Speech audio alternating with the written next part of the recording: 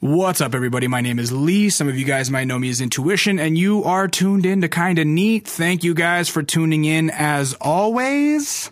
Sorry. It's been a long time. I know this is only the second episode of 2018, and we're already well into the 2018. Like, the second month is already almost over. It's rough for me getting back into things after the holiday break, but more of that after I let you know that we are fan supported, and this is the only advertisement that you will hear. If you are a weekly listener, please go to patreon.com/kindaneat and pledge $1 an episode. That's all I'm asking for, $1 an episode. Barely ever fucking put episodes out, but we put more out if you guys pledged. So $1 an episode. If we're on our grind, that would mean $4 a month. That's like buying me a latte. That's not a big deal. You can afford to buy me a latte. If you saw me in person, maybe you'd be like, hey, Lee, you want to go grab a coffee? And I'd be like, yeah, sure. This is your way of doing that online. Go to patreon.com/kindaneat and help us out. Thank you guys. So yeah, it's been tough for me after the holidays to like get back in the swing of things. Work has been slow. I feel like music releases are kind of slow around January. Like, no one wants to put out new music in the early months of the year because then they get forgotten about on all of the end of the year lists. Cause like the smart way for the music hustle, this is what you might not realize as fans. The smart way to get your music out more than once is to put something out towards the middle or the end of the year. So then you get your first press run if it's good, right? You get your first press run and everybody starts talking about it. Oh, but this is so good. Da, da, da, da, da. And then you're hoping that it gets picked up for like end of the year lists. Like, oh, you know, this is one of the best records of the year. And here it is on our important ass list, right? So that said, if you put something out that's great in January, people forget about it by December. So that's a little inside baseball, but that's also like, it's hard to book guests early in the year. That's one of my excuses. My other excuse is I've just been being lazy and being depressed and like having a hard time getting back into the post holiday break. You know, like the last time I talked to you guys in the middle of January, I was just a couple weeks out of a car accident, unfortunately. My car is like, I still don't have it back yet. It's in Truckee, so I have to like figure out when it's going to be finished and fly up there and drive it back, which is not going to be tight. And work has been slow still. So, you know, I've been spending a lot of time pretending like I'm trying to be busy at home and then actually just procrastinating and putting stuff out and watching frickin' Desus and Mero on the couch.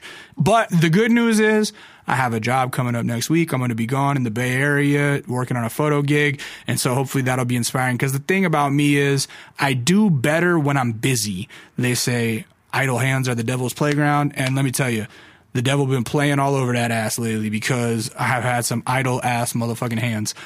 That said, the good news is like I have a podcast today, I have a podcast that I'm doing tomorrow, and then I have a job that I fly to after the weekend. So I feel like this will be the electric charge in the ass that I need to kind of like get myself stepping up again and getting busy in 2018. I have been feeling relatively inspired. If you guys follow along real closely with me in the last few days, you might notice that I'm like tweeting a lot. And usually I can tell with myself that when I'm tweeting a lot, I'm in a creative mindset. I know that sounds stupid as fuck and people go like, oh, you're wasting your time tweeting, but I'm a writer. So like when I am writing tweets, that means like my brain is being more active, which is a good sign. Generally, if you don't see me on Twitter, like for a while, that means I'm like in a deep dark haze and I don't feel like talking about anything. So yeah, I have been kind of depressed lately. I have been sitting home a lot. Having the new place, we've been there now. Well, I mean, it's not really new anymore. We've been there 5 months, but like it's become such a sanctuary, you know? And the fact that I like now have my girl, I have a house, got a dog, don't drink, don't do shit. Like I have myself in this place where I feel like, oh, I don't need to leave. Everything's here. I've got entertainment. I've got food. I've got a yard to go outside in. I don't need to go anywhere because all of my social goals of like having a significant other and, you know, the pursuit of happiness or whatever, it's all here. That in and of itself becomes like this, me like isolating myself. And I think the depression leads to the isolation and they perpetuate themselves because then the more depressed you get, the more isolated you get, and the more isolated you get, the more depressed you get. And then when you're isolated, you feel like, oh, I shouldn't hit my friends up because they'll know that I just want to hang out with them because I'm fucking depressed. And like, that's such a stupid thing to think. But yeah, that's where I'm at right now. But I think I'm on the tail end of it. I hope that I'm on the tail end of it. I think I'm snapping out of it. But hopefully any of you guys going through the winter doldrums as well are starting to snap out of it too. So, you know, in the meantime, what I have gotten into while I'm at home, and this is going to make me sound so washed and so old, but I don't give a fuck. I got into houseplants. Never thought that I'd get into houseplants, but my gateway into it was we bought this plant. It's called a ponytail palm, but it's not actually a palm. I think it's like related to, I forget, like zucchinis or something. I don't know, but it looks like a little mini palm tree basically. And I bought that because they were like, oh yeah, it's real easy to take care of. And then I started getting really into it, like just Googling a bunch and like trying to figure out how to make it grow, because right now it's just like a little stub, but I've realized that if you put them outside, they can grow to like 20 feet. And I don't want it to grow 20 feet, but I do want it to be like more of a tree in my house. And so I started learning about, it's a plant that likes to be root bound. And so like, you know, if you want it to grow, you have to like take it out of the pot that it's already root bound in and like trim the roots down and clear all the dirt out and then repot it in something, but it needs to be a specific kind of succulent soil. And you gotta like not water it too much, but you gotta water it enough, but you don't want it to get rotted. And it's become a whole thing now where like every morning I wake up and I have the ponytail palm that I take care of. I make sure that it's in the sunlight in the morning. And then once the sun passes that window, I put it to another window, because it turns out that you're supposed to have plants facing west facing or next to west facing windows, but I don't really have any. So I'm moving it throughout the house the whole day. And that plant led to us getting a fucking Christmas cactus, which led to us getting, or like me also having like, well, I have some basil, you know, but then I also planted like some sage and some fucking rosemary in a pot. And the thing about rosemary and sage, let me tell you guys about this, because I know you're fucking intrigued and it's so interesting. But it turns out that planting rosemary and sage is actually very difficult, right? People suggest that you just get a little cutting of those plants and repot it, and that's the easier way to grow. But not me. I said, no, not me. I got a planter for Christmas, like an outdoor herb garden thing that I attached to the backside of the house. And I got some potting soil, and my girl bought me a bunch of seeds, and I put the rosemary and sage in this, and then what you gotta do is like just put them in this pot on top of the soil, right? And then you gotta cover it with plastic wrap for 3 weeks, and then you just wait, because it acts like its own little like greenhouse, you know what I'm saying? So like the sun's getting in there and you watered the soil, but that water being trapped in the plastic, it kind of like makes its own little ecosystem where it's making it much hotter in there. So the water kind of evaporates and gets stuck on top of the plastic and then drips back down, and it becomes its own little ecosystem, right? And I was like, I don't know, like, I hope this is working. Who the fuck knows? I've just got this shit out in the sun for 3 weeks with a cover on it.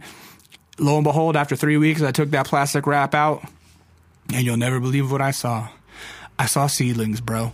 The sage actually planted. It's already about 1 inch tall now. And then the rosemary is slowly starting to peek out. And there's probably about, I would say maybe 15 sage plants that are seeds that survived and are growing. And there's about 6 rosemary, which from what I've read is a pretty good outcome. It looks like your boy might have a green thumb. I'm not sure. But yeah, that's what I've been kind of obsessed with lately while I'm not doing anything else, is like trying to take care of my houseplants, because you know me, I'm somebody with an active brain that's also extremely lazy at times. And so I always try to find ways to occupy my latent or dormant creativity, and houseplants have become the new thing, on top of like cooking and on top of like writing and on top of taking photos. Always got to have something. So houseplants, that's my new obsession, and it makes me feel old. And I used to make fun of my mom because my mom has like, her house in North Pole looks like a fucking jungle inside. And I'm like, Mom, get rid of all these plants. And now I have a feeling when I go back up, I'm gonna be like, oh my God, teach me everything you know about plants. So yeah, that's been my new fun thing. Oh, also I have an air plant. It's called a Tillandsia, and air plants are mad tight too, because they don't need soil. And if you guys don't know about air plants, Google air plants. That shit is pretty tight. All right, we're back in business. We got Ali on the show today. Ali is from Toronto.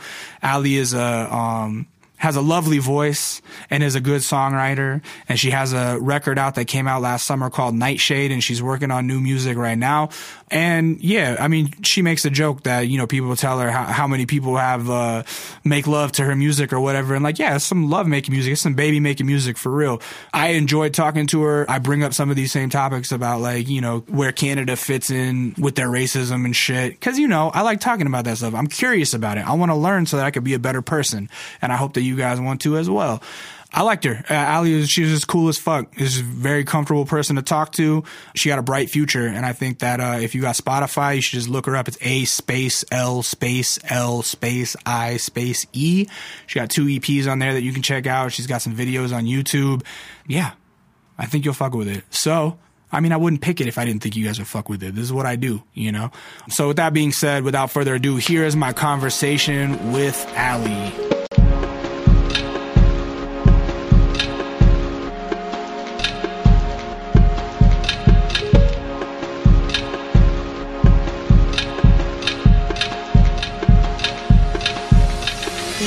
It's been a while since I've done one of these, so I might be a little rusty. I've done almost 140 of them, but I haven't done one in 2 months, and it's not like riding a bike. It takes a second. So that's why I'm like, I'm bullshitting with you right now to come up with a good starting point. We'll ease into it. We'll just ease right into it. What brings you out to Los Angeles? That's an easy place to start. Oh, man. Simplest answer is the sun. The sun brought me to LA. It's very cold in Toronto. So it wasn't business meetings or like talking with labels or what? There's that. Yeah. But like mostly I just wanted to come out, record. I brought my gear with me. I've just been like posted up. When you say you brought your gear with you, does that mean that you generally record yourself? Yeah, I do. But you just record by yourself? I do. Do you mix and master yourself? Well, I like edit and arrange all my vocals. I'll put like, I'll put a mix on it, and then I'll take it to somebody who can take it to the next level. But for all intents and purposes, you're your own audio engineer. I am. Wow, that's very impressive. When did you start learning to do that? A couple years ago. Yeah. Yeah. Some of the producers that I was working with were nice enough to kind of, point you in the right direction. Yeah, and I just started really like lurking, watching. Right. Trying to take it in. And I think some of the producers that I was working with, they wanted to see me be self-sufficient, which was really amazing. Like, I feel like they wanted to see that in me before I even knew I wanted to see that in me, Right. And there's a general amount of comfort that comes from just being able to record something in your pajamas by yourself, I'm sure. Like maybe you could get more personal or intimate with the recordings than you might be willing to with other people in the room, or no? Yeah, definitely. Like I was just, for the first few years I was making music, I was recording like all these demos into my internal mic on my laptop, and they sounded like complete shit. Right. But I'd have these moments alone in my room, and then I try to recreate them in the studio and be like, fuck, I wish that I could, use the initial take, like the initial feeling. So that's when I started to be like, okay, I just got to get my shit set up so that I can just like lay it when I'm really in it. Right. So you have like a little bedroom studio set up. What did you do? Did you treat your room at all? Like, do you have soundproofing stuff? No. Yeah? Really? No, it's just like, I mean, I kind of, like I have some absorbers set up, but like I haven't really felt I need that too much. Like my spot it's like a really tiny room. Yeah. And it's been all right. Yeah.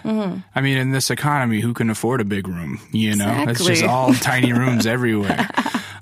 So you come from Toronto. That's where you're here from. Is that where you're born and raised? I'm born and raised in Toronto, yeah. Oh, tell me about Toronto. I don't know that much about Toronto. Other than it's like the stereotype is it's the New York of Canada. Yeah, Toronto, I mean, it's an amazing city, and there's so much talent there. Right. And I think, I mean, we're definitely in a time where people are like really taking notice of that, which is really cool because it's not a new thing. It's just people are noticing now. Right. Not a new thing. Shout out to Cardinal Official. Yeah. Shout out to the OGs.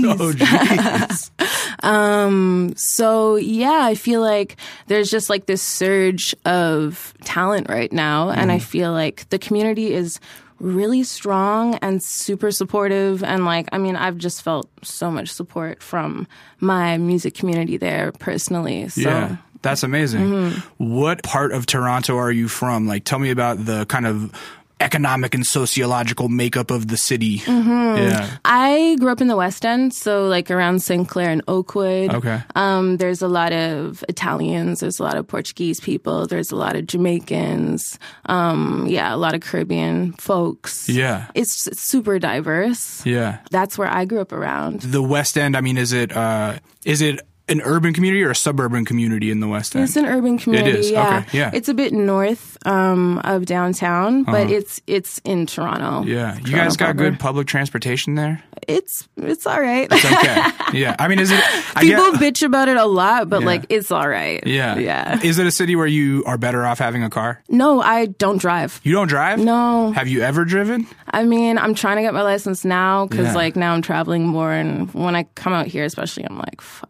I mean, out here, you're good with Uber, though. Yeah. You could survive with Uber. There's no Lyft, public Uber. transportation, but everybody got a gig. you First know? time I came out here, I was trying to take the bus, and I was like, this is not the move. Oh, yeah. The bus out here is harsh. It was crazy. Yeah. I feel like Los Angeles is eventually going to be a city of where everyone's an Uber driver that's also working on other stuff. Yeah. And so it's going to be like... It's going to be a bunch of vloggers getting into Ubers that are driven by other vloggers who are, they're on their way to go vlog something. I don't know. That's just more of a bit. I got to work on that more. Okay. So tell me about like, how did your family end up in Toronto? Well, my dad's from Jamaica. Yeah. So he came when he was about 11, 12. My grandma came like 5 years prior to bringing all the kids over. Oh, so she moved over first and then She brought the moved kids. over first and just like worked her ass off until she could like send for them, which is a pretty common story. Yeah, right. Especially in Toronto. Did she come over by herself? She came by herself. And so who watched your dad and aunties and uncles? Their grandmother. Their grandmother. Okay. Yeah. And they were like countryside, Kingston, Jamaica. Wow. So it was a pretty huge move Yeah. for them. And my mom was born in Toronto. Her parents were born in Toronto too. Okay. So yeah. And then my great grandmother was Italian. Oh, wow. And You know what part of Italy they're from? I always forget what it's called. I'm Calabrese. We're from Calabria. Okay. Yeah, there you go. Everybody in I America know just it's the says north. I know it's Sicilian. the north, but Grandmother moves over from Jamaica and then busts her ass and moves your dad over. Yeah. Has he talked to you about his transition into Canada? Like, does he remember the culture shock? definitely. I mean, like he talks about it to me more as you know we get older, as I get older. And yeah, it was like, I mean, it was a huge culture shock for them. And I think kind of that drive to be successful and to kind of like fit in and to like achieve what, you know, it's that Right, kind like of the assimilation and everything. Exactly. Yeah. Yeah. I think him and his siblings, they all really had that super. How many siblings drive. were there? 5. Right. And then half of them actually went to England. Oh, no kidding. Wow. So they're You got split. family everywhere. I got family everywhere. You're global, cosmopolitan. Going global. Yeah, yeah. So do you get to go out to England? Do you get to go to Jamaica? I Have you been to these haven't places? met any of the England relatives yet. Right. But I really want to. Right. And yeah, I got to go back to Jamaica. I went once, like a long time ago, but it was like a resort type of thing. I didn't really get the feel. Right, totally. And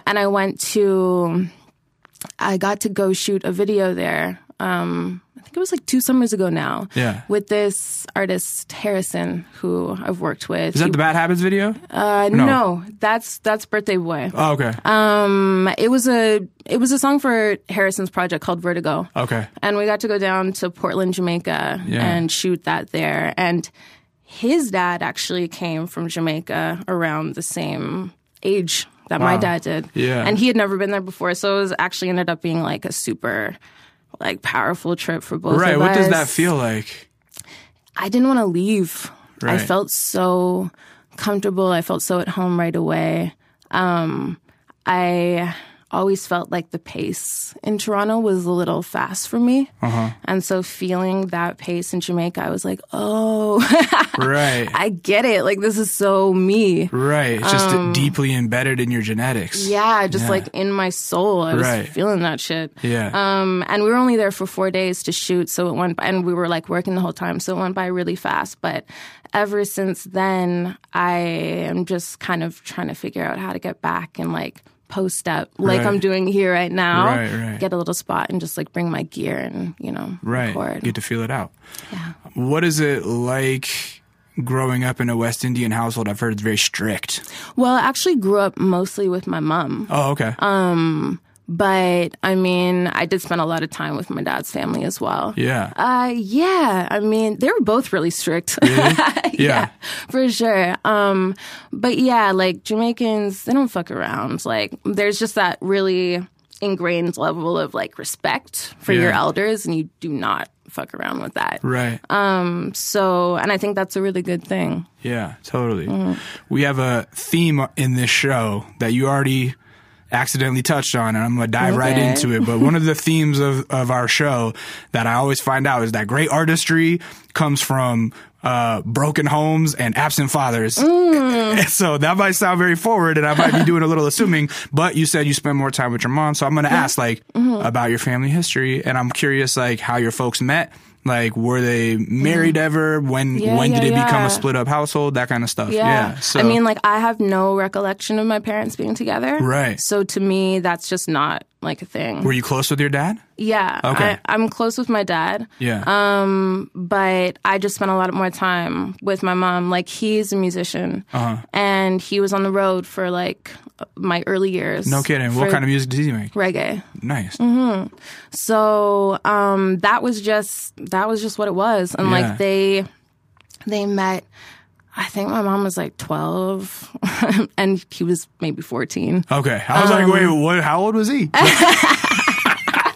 I'm just kidding. So they met, they're like junior high sweethearts. Yeah, junior high sweethearts. They dated on and off all through high school. And then when I was conceived. Yeah. Tell us about the night of your conception. No, I'm just kidding.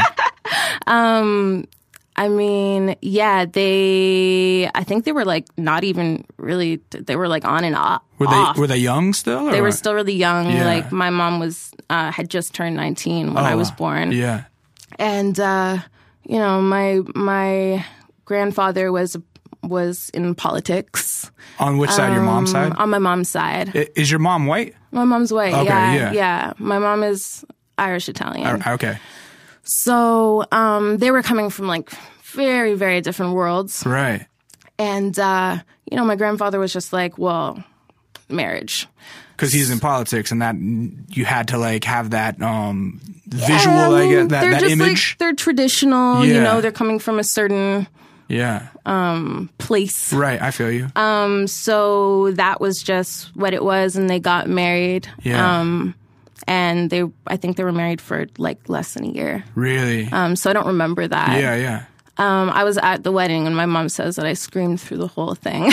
You knew. I knew. And like, I wasn't like, I was like an angel baby. Like, I never cried. And like, at the wedding, I like screamed through the whole thing. Wow, that's that intuition right there. That's it. You say your grandfather's a politician. I'm curious, what kind of politician? Was he like a state? I don't know. I don't even know how. He was an MPP. So what's that mean? He was like, he was in the NDP party when Bob Rae was in power.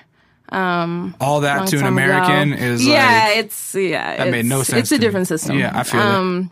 But it's been a long time since NDP were in office. So are you? Shout out NDP. Shout out NDP. National Democratic Party, is that what that stands for? New Democratic Party. New Democratic Party. I was close. Are you the only child out of that relationship then? Yeah. Okay. And then do you have half brothers or sisters? I have 5. Oh, really? Brothers or sisters or both? Both. Really? Are you close with them? Yeah. Yeah. Is there any sense of, I don't know, I'm curious about that existence as like the half sibling. Like, I know it's your only experience, so you can't tell me how it's different than being the whole sibling, but I wonder, like, is there one set of siblings from another side that you're closer to than the other? That might cause Thanksgiving dinner issues. I mean, did you ever feel kind of like alone, I guess? No. No. I don't call them my half siblings. Yeah, right. You know, like right. we don't think about it like that. Okay. We grew up together. Yeah. I mean, my brothers are from my mom's second marriage, so we really grew up like in the same household. Together. Right. So I definitely saw my sisters less. Yeah. But I mean, yeah, it's just their family, Normal. their blood. Yeah. Totally. Sorry, that was maybe a weird line of questioning. No, not at all. Yeah. So, as a kid, living with mom in a politician family household, what did she do? What did she do for work? Well, she did work for the government for a bit. Yeah.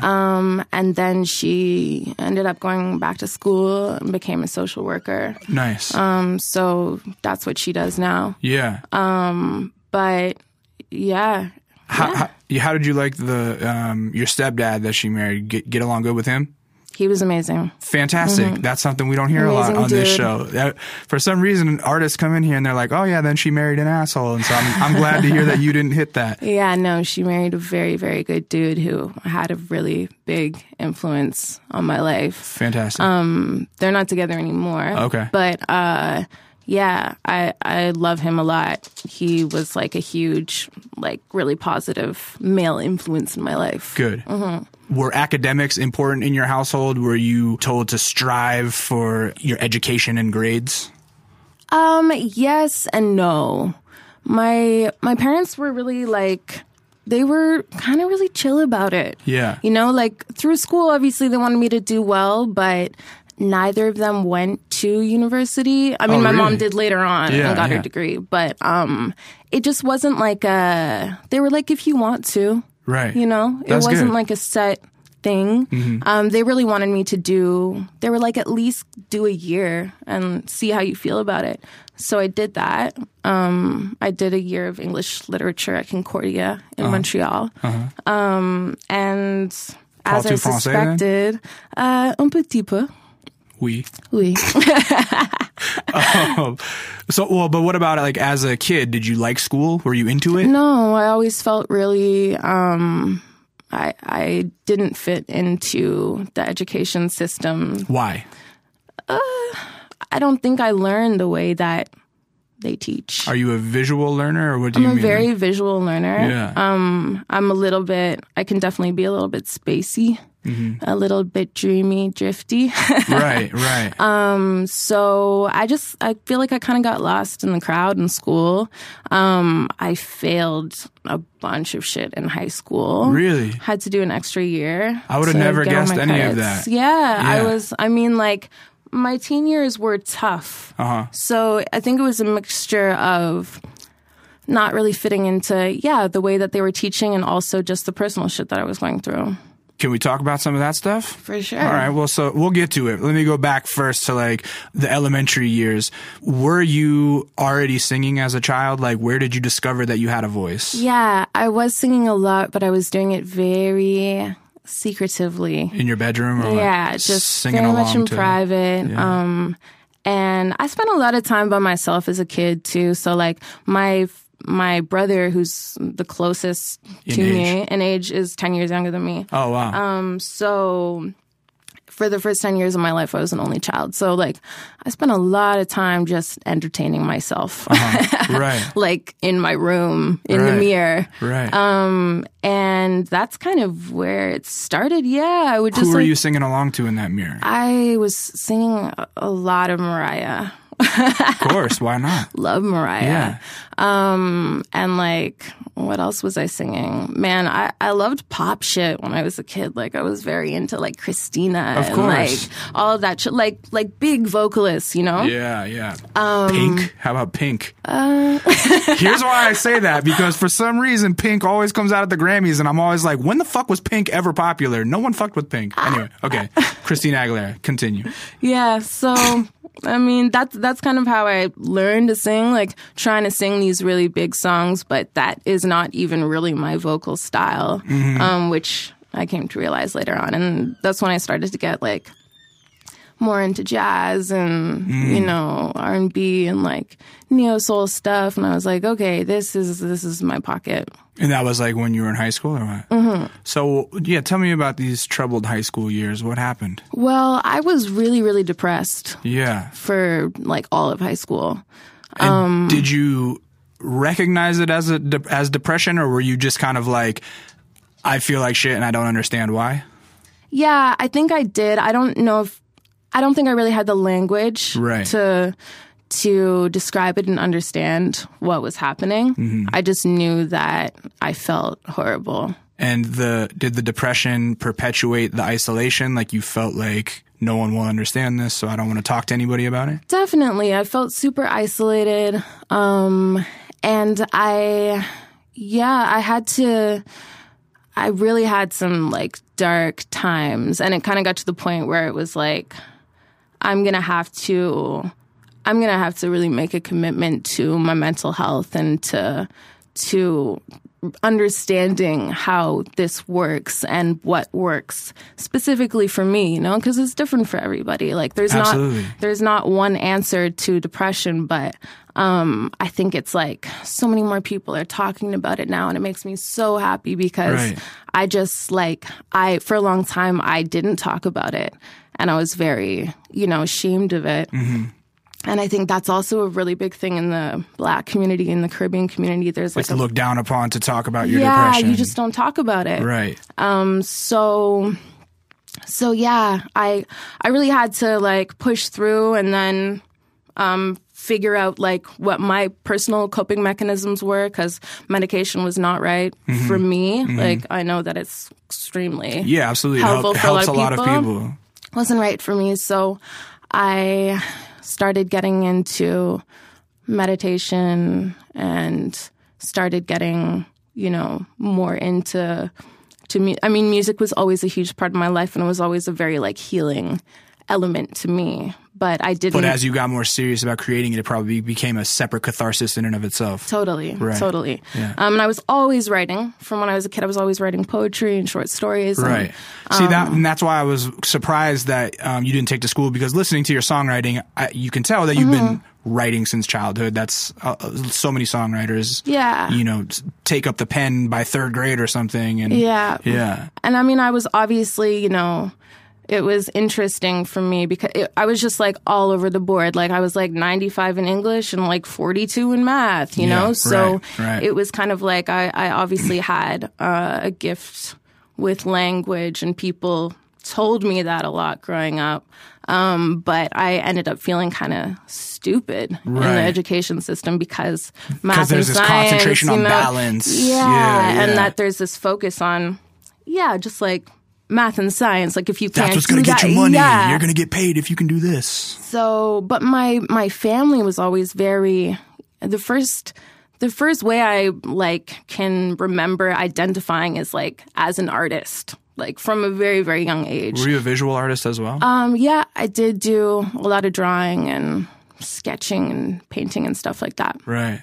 And I was involved in like dance and theater. I was a competitive gymnast for 10 years. Oh, wow. So I was doing a lot of different kind of creative expression for a long time. Yeah. And I was very kind of like comfortable being on stage from when I was very young. Mm-hmm. But the music came later.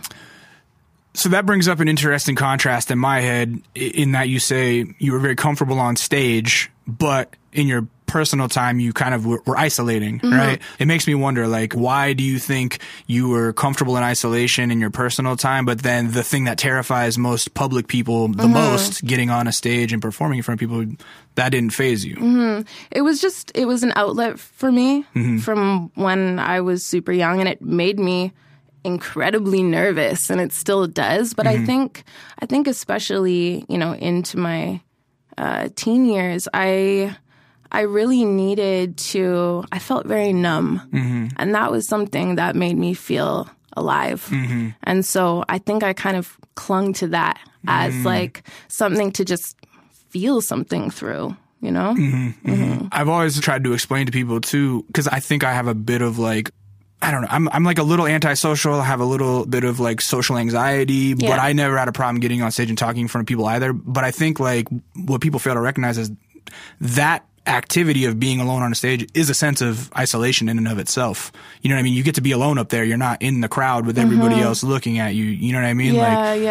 You're still getting to separate yourself from the crowd in a sense. Yeah. Yeah. I mean, you're very alone up there, but I think for me, I feel like something else gets to come through. Right. And for somebody like myself who was very quiet and very shy, that was one of the only ways that I had to show people that something else was going on there. Right. Than what they were, seeing. And that was kind of like when I really started getting into music, I felt that same pull, like that same need to just be like, there's so much more to me than what I feel I'm able to reveal to people, maybe in a social setting or whatever, because of being shy and social anxiety and stuff. Right. So that was a way for me to be like, look at all of this that's going on like in my inner world. And like, here's a way for me to show you that and to feel comfortable like expressing that. Did you instantly receive positive validation from it, or was it a rocky start? Like, I feel like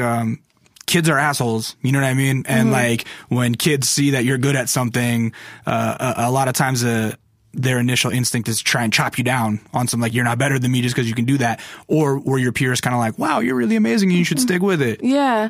I got a lot of support from my peers, and I think that's part of the reason why I like felt like I needed to keep going. Like, there was a lot of people along the way who told me, you need to keep going. Yeah. And you need to like do this. And especially with music, I mean, I had a lot of people that were just like really championing me. That's fantastic. Yeah. Nice. Feel lucky for that. I want to touch back more on the depression stuff, just because we do talk a lot about depression on this show, because I would wager that a lot of people that tune in deal with their own depression and anxiety and coping mechanisms. So you mentioned that when you first were kind of learning about your depression, you didn't speak the language, and I would say that that's probably generally true for a lot of people. So what kind of work did you do to start speaking that language? And what was your process of discovering your coping mechanisms? Because that's something that I didn't figure out until I was probably like almost 30. Yeah. Well, yeah, it's been a really long process, and I don't think that it ends, For me, rituals became very important. Meditation. I started doing a lot of research into like natural ways. Holistic approaches. Yeah. Meditation became a huge saving grace for me, just understanding that I'm not my thoughts and that I don't have to associate with my thoughts, because my thoughts were just running wild and telling me all types of shit about myself that is not true. There was some study they did where like 90% of the thoughts that pop into your head are complete fucking nonsense. And like they're just negative for no reason, and they're just not true. Like things that you think people think about you are simply not true. Yeah. And that was huge for me when I finally started to disassociate from all of my negative thinking patterns. I was really able to just watch those thoughts more out of, a curious place or out of like an unattached place, and be like, okay, that's fucked up, but I don't need to believe that. So, oftentimes in finding your path and coping with these things, you have to fail before you find the answers. So was it something where you reached out to an adult, or you reached out to somebody and were like, I need help, and they were like, oh, let's get you on meds, and then you found out that meds didn't work? Yeah, that was definitely like through my teens, and I kind of like tried therapy and was trying different things. Tried meds, felt worse on meds. Really? How long did it take you to realize that they weren't working? A year. Right. And when you got off, did you feel better instantly, or was it even worse for a while? Well, I used to do really long canoe trips in my teens. That sounds tight. I also think, looking back, that I can kind of say that like saved my life in a sense. Because I would do these like 30-day canoe trips every summer. Like a summer camp type thing? Yeah, it was a summer camp. It was a tripping camp. Yeah. And just be like off the grid. And it was those trips, like, it was the first month long that I did where I started to feel good out of nowhere. And I stopped taking my meds. It wasn't really like a conscious choice even. It just kind of happened because everything was just feeling good. Right. And I didn't understand why, but I didn't really need to understand it at that point. And so that kind of like slowing down of everything and that kind of like every move you make when you're out in the woods is very intentional, you know? Yeah. No distractions. Like you gather the wood to make the fire, to make the food, to, you know. Everything has a purpose. So simple. Yeah, yeah. And that kind of like really grounded me and brought me, that was the beginning. Like it was still a really long process to get out of it. But that was the beginning of kind of seeing that things could be different. Did your mom in her second marriage, Kennedy Hush, marry a white guy? No. Oh, so your brothers are also half? Well, she married a mixed guy. A mixed guy, and okay. So they're a quarter. So your brothers are also of mixed ethnicity as well, okay. But they're very, like, white passing. They passed, yeah. I'm curious, being of mixed ethnicity, like, what it was like showing up to family functions and being the darkest person in one family and maybe the lightest in another. Like, was that ever, like, a weird, conflicting issue in your head? I don't know. Not really. I mean, like, I feel like in my dad's side of the family, there's definitely, like, the colorism thing in Jamaica is just out of control. Right. So there was definitely that element, and it's definitely something that I've talked to my dad about a lot more, like, in the last couple of years. When you say colorism, explain that to our audience, because I don't know if that's a topic that we touch on a lot. Yeah. It's that lighter-skinned Black folks get treated differently, get like, treated better. Yeah, like held on a pedestal to an extent. Yeah, for sure. Yeah. And I definitely experienced that in Jamaica as well. Really? And I had some darker skinned people being like, you know, everyone's going to treat you like a certain way because you're light skinned. Wow. And I was just like, wow. You know, and there's like tons of skin bleaching going on down there, and it's very deeply ingrained. Right. So yeah, I mean, that was definitely a thing, but I don't think it was a thing to us as much. Yeah. Like to me and my cousins, like we didn't have that ingrained in us. Right. And that was something that, you know, being mixed, I didn't really, I was very confused about my identity growing up. Like I didn't feel as connected as I wanted to feel to either side, or? To either side, yeah, but like especially to my Black side because I didn't get to spend as much time with the Black side of my family. Right. So I think I was always like really craving that connection and really wanting it. Yeah. But I got sent to predominantly white schools and lived in, you know, my neighborhood was diverse, but my school was not. So I was very used to being the token Black girl for a long time. Right. And so that, I know my question was probably kind of crude or crass, but that's what I was trying to get to is like that sense of identity had to be confusing. And I kind of guessed that perhaps your school was predominantly white. And so I wondered, like, did you have to, were you dealing with a lot of microaggressions there? Like you talked about tokenism, like, Yeah, definitely. But I wasn't aware of what was going on. Like, once again, I didn't have the language to describe what was happening. I didn't even know that a lot of the stuff that people were saying to me was a problem. They don't say to other people, Yeah, like I didn't even know until I got older and I was like, whoa, all that shit was so messed up. But like I wasn't aware. Yeah, hindsight's 20/20. And like how much of it I internalized as well, you know, and I think that ended up contributing to my depression and to my social anxiety and to feeling isolated and all that. And then as I got older and I was really able to, you know, forge my own connection with my roots, that just opened everything up. And like music, huge thing. And when I grew up, my hair natural, huge thing.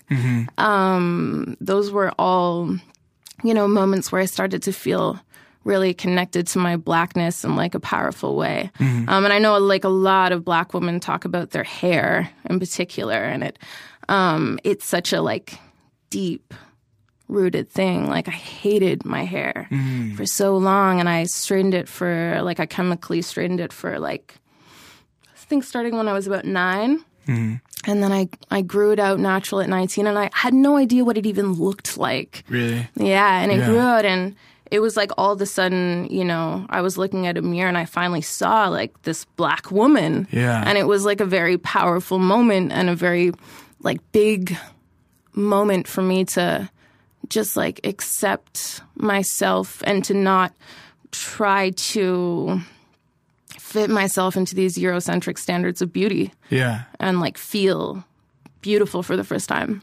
That got me a little choked up, I'll be honest. That's a very beautiful story.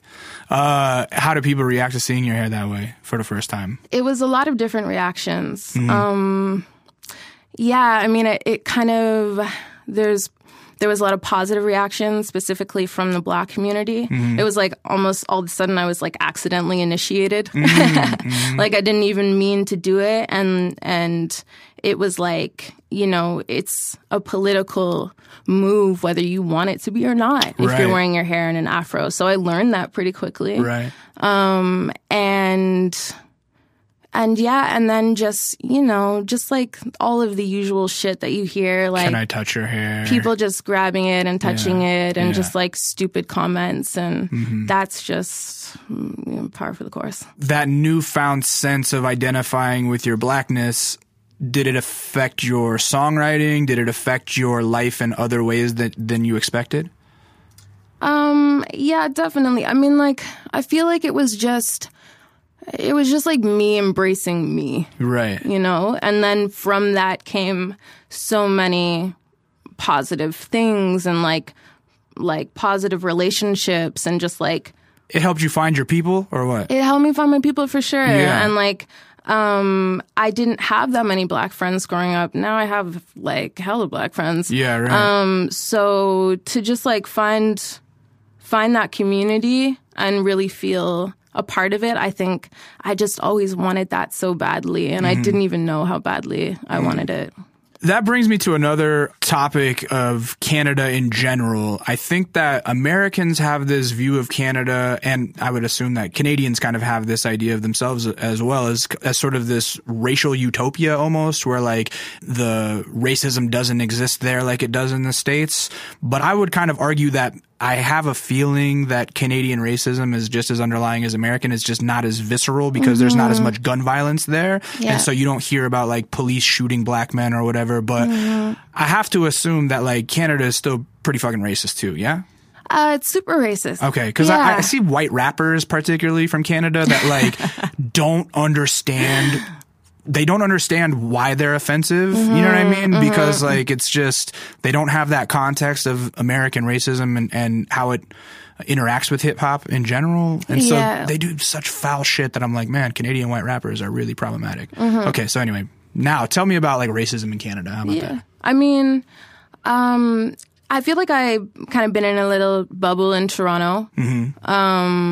Not that there's not racism in Toronto. There absolutely is. I've definitely been called the N-word on the street more than once by random people. And, you know, like I'll say that to my white friends sometimes and they're like, what? You know, they're like shocked. And to me, I'm like, yeah. Yeah. Right. Like people are racist. Yeah, that's the thing. There's a huge problem with like people are incredibly racist towards the Indigenous community. Yeah. And that's a big thing in Alaska as well. Yeah. And it's horrible. Yeah. Like it's so sad. And there hasn't been that real, you know, like facing the actual facing the history. Facing the history, like right. It's like Canada just does not want to face the history and just does not want to deal with the fact that, you know, the position that we've put Indigenous people in is just awful. Like it's disgraceful. Absolutely. So like real reparations need to be made. And I hope that, you know, I really hope that we're moving towards that. Right. Okay, now, man, now that I got all the social stuff out of you, let's talk about music. How about that? Music, I like to okay. get a sense of people's politics first, I guess, you know? You say that you were singing a lot as a kid in your mirror, and do you remember the first time you sang for somebody and they were like, whoa, like that's something? Yeah. I remember singing. I remember it was like one of my first mushroom trips. I was going to ask you, I don't usually ask about drugs, but I'm like, yo, you seem like somebody that's had some fun drug experiences too. I've done a lot of mushrooms. I always preferred acid over mushrooms. So like a lot of people think I'm crazy for that, but for some reason the chemicals always did better than the earthbound things for me. I've only done acid once and it was amazing. It was fantastic. I can't wait to do it again. Yeah. Okay, so on a mushroom trip, I'll you talk sang about for that later. somebody? Yeah. Yeah. It was one of my first mushroom trips. I think I was like maybe 17. Yeah, right. I was probably with about 10 girls. And we were in the park. It was like the middle of the night. And I just lost all my inhibitions. Like none of my friends even knew I sang. So we're all tripping the fuck out. And then I just start singing. And everybody's like, what the fuck? That's a movie right there. That is a straight up movie scene. It was a real movie. That's so cool. And I think some of my friends were actually like a little bit hurt, you know? That like you didn't tell afterwards them. they were like, what? Why didn't you? But that was one of the first times that I really like sang in front of people and it just came out and it was just free flowing and yeah. Do you remember what you sang? It's probably some Mariah. Well, yeah, right. That's so remember. Cool. And so, I mean, how does that change the dynamic of your friend group after that? Were they like rooting for you? Like, come on, you gotta go get your setup. You gotta go get in the studio. I actually had this one friend, and she had a beautiful voice. So from that point on, that was kind of like a thing, you know, like we'd harmonize together and just for fun. And she was very open about it. You know, she was like always singing and she was doing the talent shows and this and that. But for me, it was like, you know, this whole tortured thing, like, but that was kind of like, yeah, that was the start of really singing in front of people and like getting comfortable with it. And so what is your next step after that? Did you instantly go to bedroom artist or did you try your hand at different things like bands or choirs or anything like that? Like what was the process? I was doing so many different things. I started doing open mics. Yeah. My dad had a cafe and there was like a jam night every Wednesday night. And so I started going to that. It was like all these old like Rastafarians. I mean, that sounds kind of tight to me. It was awesome. You're like, yeah, there's a bunch of old Rastafarians. I'm like, that sounds amazing. No, it was amazing. It was really amazing. Like, and again, with the whole like respect your elders thing, like I learned a lot from those guys and they were really, really encouraging. And so I was singing like a lot of reggae stuff with them and I started singing like a lot of jazz and Did you play instruments? Do you play instruments? I played like a little bit of keys but not really. So you weren't like walking in there with your like chord keyboard and setting up No, at the I was open just mics? there. I was just there. Like I just wanted to be around it. That's kind of how it started. And so many musicians would come through there and so I got to meet a lot of people there and that was kind of where I really started to like just get comfortable and a lot of those people were like, you need to keep going. So do you have like the ill patois then? Not really, man. Okay. All right. I was just curious. I wish I did, you know? Yeah. That's why I feel like I need to spend some time in Jamaica Jamaica because as soon as I'm there, like, it's in there. Like, Right. I used to speak patois with my grandma and my cousins when I was really little, but it's gone now. Yeah, right. So, but like, I know that I'm down there for a couple months. It's just gonna like come back. Right. That totally. You just gotta like jump in head first. All right. So the people that are encouraging you to keep going, I mean, like, yeah, now tell me what happens. Just give me the chronological story of like, after that, how did you become A space, L space, L space, I space, E, you know?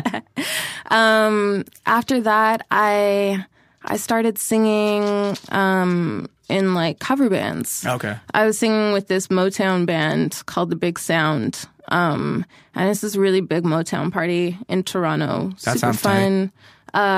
There was like 20 instrumentalists, about 10 vocalists, and it was just like... So it was like wall of sound, like big, big just band. Like huge. Like the band leader was he really wanted to do it authentically, like the way that it was done. Right. So that was like I did that for a couple of years, and that was a huge learning experience just in terms of gigging and like getting that performance experience. And I was with really, really amazing singers, who like Tanika Charles, Maylee Todd, like women that I really had looked up to. And then it was kind of like all of a sudden I was singing alongside of them, and they have like these really big voices, and I was actually like super insecure in that group because everyone had these like massive voices, and like I don't sing like that. Like I'm a pretty chill, you know, my sound is like I'm not a belter. Right. I would say that you kind of have like a whispery sultriness to your voice. You know what I mean? It's like very kind of like relaxed and like I mean it's like post-coital music. Anyway. A lot of people talk about having sex to my music. I would imagine that it's probably an ongoing theme. I love it. I love it. The other thing that I can't help but wonder when you talk about going from being this isolated musician who's singing to herself in a mirror to then going like now it's a big social gathering of like 30 people, and you're having to you're kind of having to, you know, navigate through all these social circles within the group too. Was that something difficult for you, or was it a learning experience? It was a huge learning experience. Like it was, you know, I had so much performance anxiety. Yeah, right. We were playing to like 500-600 people. Wow. When we'd play, and it was just like thrown in, you know, it was just like do or die time. And I think the energy and the kind of like musicianship of everyone around me just like really pushed me to want to be better and want to work harder. And like during that period of time, I started to work on my own stuff, and I met this producer, Second Son. So he produced my whole first EP. That's Nightshade? Wait, what's it called? That's Strange Creature. Okay, sorry. Yeah. Yeah, that was 2013. Okay. So that one's not even on Spotify then, is it? It's not on Spotify. Yeah, okay, that's okay. I actually just put up the first single. Yeah. On Spotify. Okay. But the rest of it, no. But that was my first project. So I started working with Second Son, and we started writing. It was just like a good fit, you know, just right off the bat. We like really got along. We like linked up, and just like 7 hours later, we were still just shooting the shit. Right. And we made that project together, and I still work with him. Like he produced some of the stuff on Nightshade as well. Okay. He's the one that taught me how to use Logic and taught me to like record myself. And shout out to Second Son. It's my boy. Shout out Second Son. We love shout outs here. What was the scene like? So I would imagine that Motown scene was probably something pretty cool. That sounds like the equivalent of what might be like an emo night out here or something, where there's a lot of the people circulating. But also, like you spoke about right when we first started talking, Toronto is a huge hub of artistry and creative talent right now. So like, who are the other artists that you were running into and seeing just around, you know? Yeah. Well, it's really cool now because like now a lot of the people that I've known for the past, let's say 5 years since I started, are really starting to come up now. So we've all really gotten to witness like this progression in each other, which is really beautiful. So like a lot of the people that I work with now, Harrison, Birthday Boy, River Tiber. Oh, yeah. Charlotte Day Wilson. Oh, I love Charlotte Day Wilson. She's amazing. I've been trying to get her on this show. Okay. Yeah, she's fantastic. Anyway, proceed. Yeah, and so I've known them for years now. Nice. So like just being able to watch that progression in each other and really like support each other and like play our demos for each other, and you know, like you'll look back on those as the best years, you know what I mean? Definitely, like after everyone's famous and loses contact with each other, those are the years you'll look back on and go, wow, that was cool. I mean, I played shit for Charlotte you know, when I was making Nightshade, and Yeah, she gave me right. a lot of feedback, and Yeah. she played me. I remember that session or that hang so clearly because she played me her EP before it came out, and I was just like, "What the fuck, dude?" Yeah, yeah. You know, because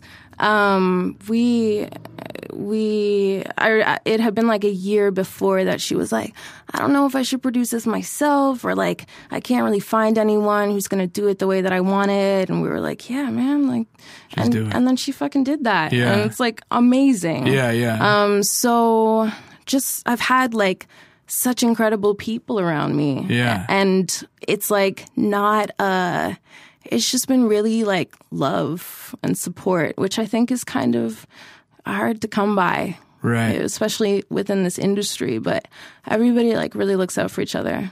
That's fantastic. Does anybody refer to your city as the Six other than Drake? Not really. Just fucking- Oh, jeez. All right. So you put together Nightshade is the one from 2015. It's from last summer. Oh wait, what's the one 2017. before that then? What? I can't think of the title. Moonlust. Yeah, Moonlust. Okay, so so you put out an EP in 2013 Yeah. that is not available online currently. It's on SoundCloud. Okay, it's on SoundCloud. I would imagine that the second one, Moonlust, probably starts getting you more attention. Yeah. Okay, so tell me about stuff that starts happening around 2015 then, 3 years ago. Yeah, so 2015 was I was kind of at a crossroads there where I was feeling really I'd had a hard year the year before, and I was really questioning, like, what am I doing? Like, Tell me about it. What happened? This? I came out to LA for the first time, and it just wasn't good. It wasn't a good trip. I didn't have the right people around me, and Had you already been seeking out management and like agents and all that? Did you have that already? kind of Yeah. a little bit, but it ended up being not the right fit and Right. not the right people. So I kind of came back, like I came out here really hopeful and I came back really dejected. And Right. I was kind of just like, okay, I need to just finish this project for myself at this point because I just need to do it. So beginning of 2015, I got invited to Red Bull Base Camp. In Montreal, and Charlotte was there, River Tiber was there. Is that like a songwriting summit or something? Yeah, it's kind of like, I guess, kind of an extension of RBMA, but Okay. it's like they select, you don't apply, like they just select 20 people and put you up in a hotel and give you, lectures and recording time, and they're just like, do your thing. So there was so many amazing people there. Poma was there, Tennyson, Nick Wisdom, Da P. And so that was kind of like when my project really started coming together, just from all the people that I met out there. Yeah. And I really needed that. Like, I really needed to just that like burst of like inspiration and energy and like people believing in me. And I finished my EP, shortly after that. Yeah. Put it out, and then I started working on Nightshade. Yeah. So did you put it out independently? The Moonlust? Yeah, I put everything out. You put everything out. Oh, Yeah. I see here. You're so polished. I thought you had to already be part of like the label system. So you're putting it out independently, and like, are you acting as your own PR person? Are you doing everything yourself? I guess is what I'm getting at. I was at that time. Yeah. I was managing myself. That's also, why that was a particularly challenging time, because I didn't really know what I was doing, and it was a really steep learning curve. And I didn't have that team, and I didn't have that support. So right around when I put Moonlust out, I met my current management, Yeah. who I had known for a while. And we just started talking, and they just wanted to help me. Like, it wasn't even like an official thing. They were just like, send us your project. Like, let us just like see what we can do, because Right. we just like fuck with you. Right. And then from there, it's just like a really, really organic relationship grew from that, and they are still my managers. Fantastic. So working on the Nightshade EP, what was the process for that? You're just kind of at home in Toronto doing it? Well, yeah, I recorded most of it at home. Yeah. I recorded some of it in other people's studios, like Take Me There. I recorded at Tommy's place, at River Tiber's place. Okay. Recorded a couple songs at Second Sunspot, but everything else I recorded at home. Yeah. And yeah, I just worked it out. Right. The day that you release a project, what does it feel like? That project, when I released Nightshade last summer, I felt like an eerie sense of calm. Like I felt so relaxed about it. And I didn't know why. I was just like, okay, you know? Like I've done everything that I could do. I'm fucking done. Like all that's left is to just give it to people. Right. And I didn't have a lot of expectations. And it just like immediately surpassed all my expectations of what, you know. How so? What started happening? I just started to get like a different reaction that just felt really personal. Just like a lot of people sending me personal messages. And just a lot more interest than I had in the past. Right. And it was like a palpable feeling in the air of like change. Right. I'll be honest. I think people are sleeping on you right now. And I think there are a lot less qualified people that are getting attention. Do you ever feel like, oh, I wish that this, like, I don't know, like there's this constant race to the bottom with the virality stuff. And I feel like you are projecting such natural cool and no like try hardness. You know what I mean? Like, is there ever a sense of like, why are people sleeping on me? Or do you just not worry about that? Okay. Not really. Okay. Like, I think my motivation is just not it's not that. Okay. Like, it's not about fame to me. And if it was, I'd be going about things in a really different way. Manner. Yeah, totally. So to me, it's just like it's going at exactly the pace that it should be going as far as I'm concerned. Yeah. And I feel like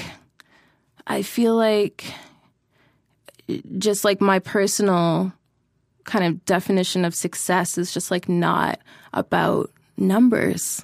Is it about happiness? It's not even about happiness. I think it's more like about peace. Okay. And like it's more about like my personal healing process, you know?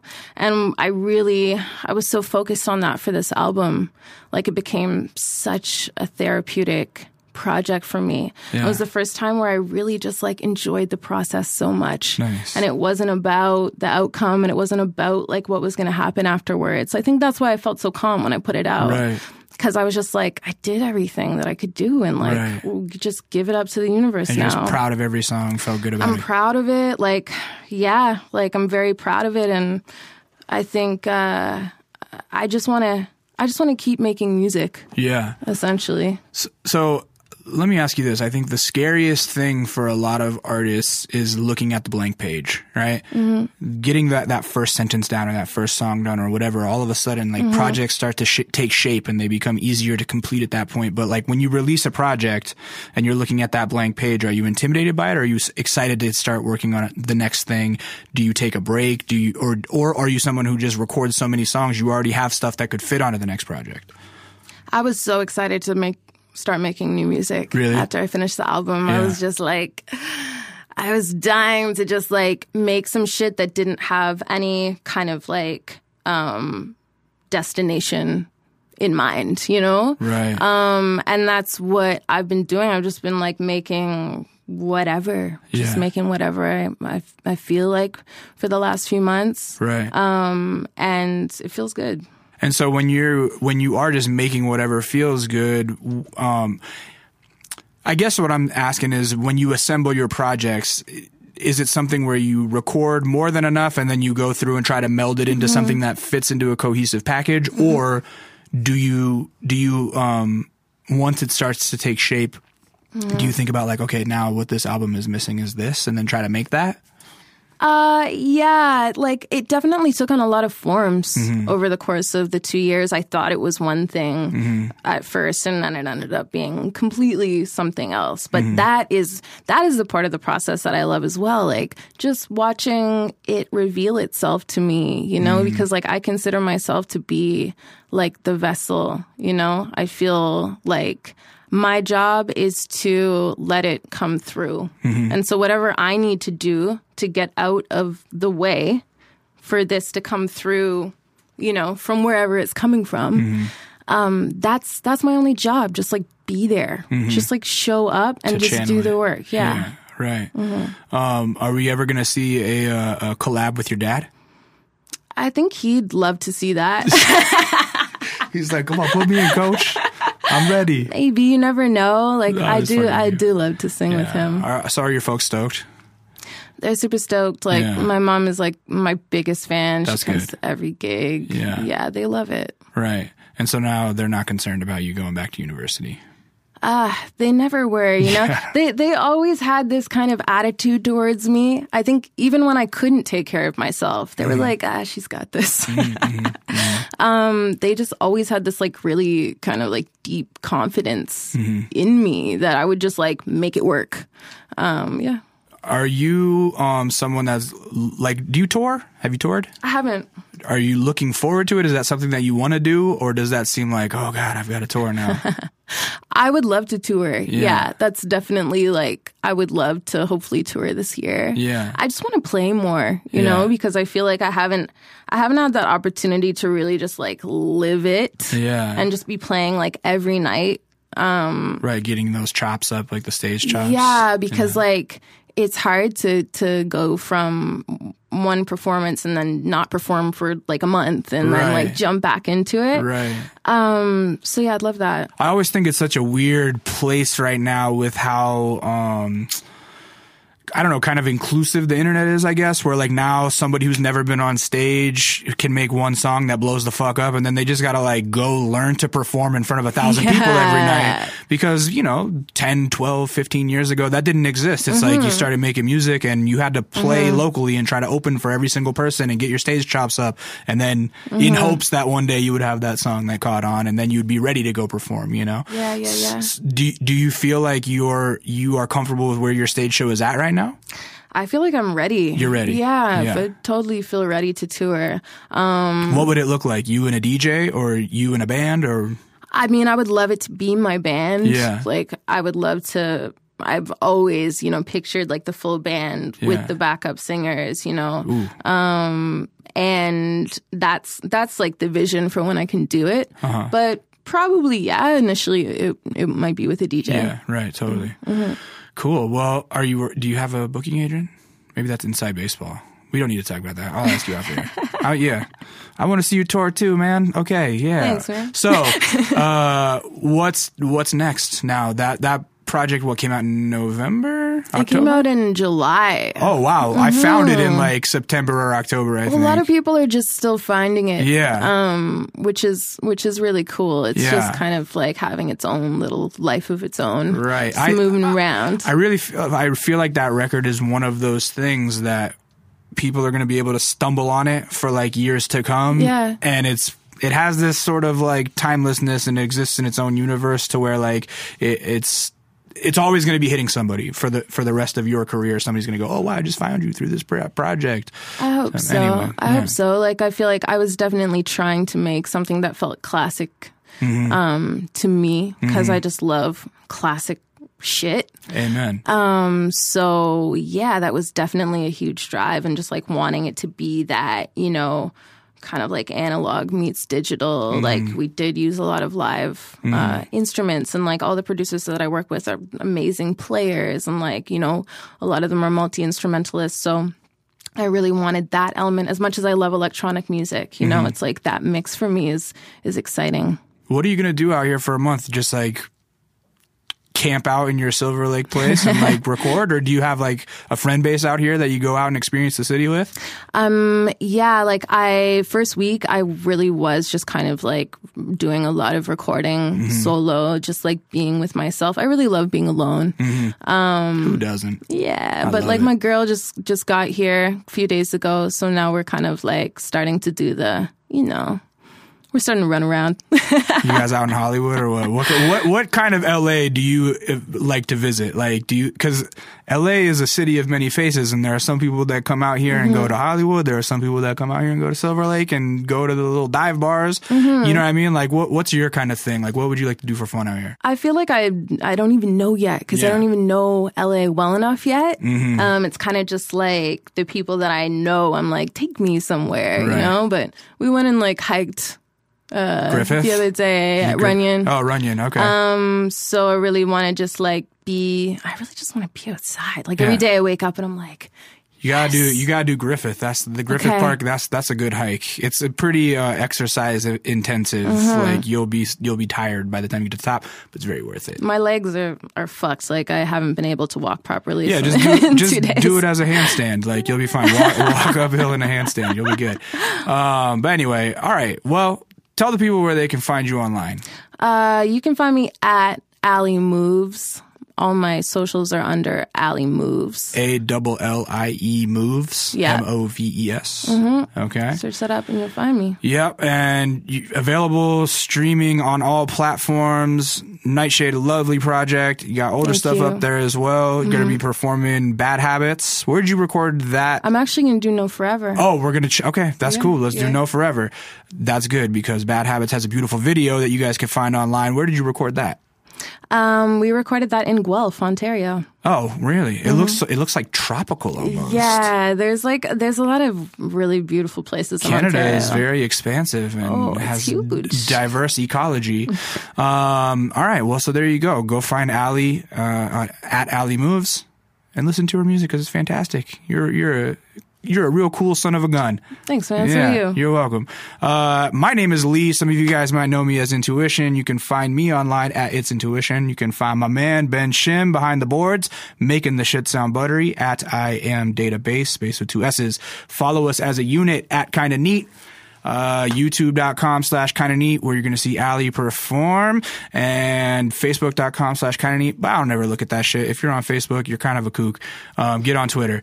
Instagram at Kinda Neat, blah, blah, blah, blah, blah. Everything wrapped up into a pretty package at kindaneat.net. And you know what it is. I only advertise asking for money at one point, and it is to go to patreon.com/Kinda Neat. Donate or pledge $1 per episode. The most that will ever be is $4 per month. So all I'm asking is that you buy me a coffee every month. If you listen to the show, buy me a damn coffee. That's it. All right. That's it. We came to do what we came to do, or we did what we came to do is what I meant. That's Allie. I'm Lee. This was Kinda Neat.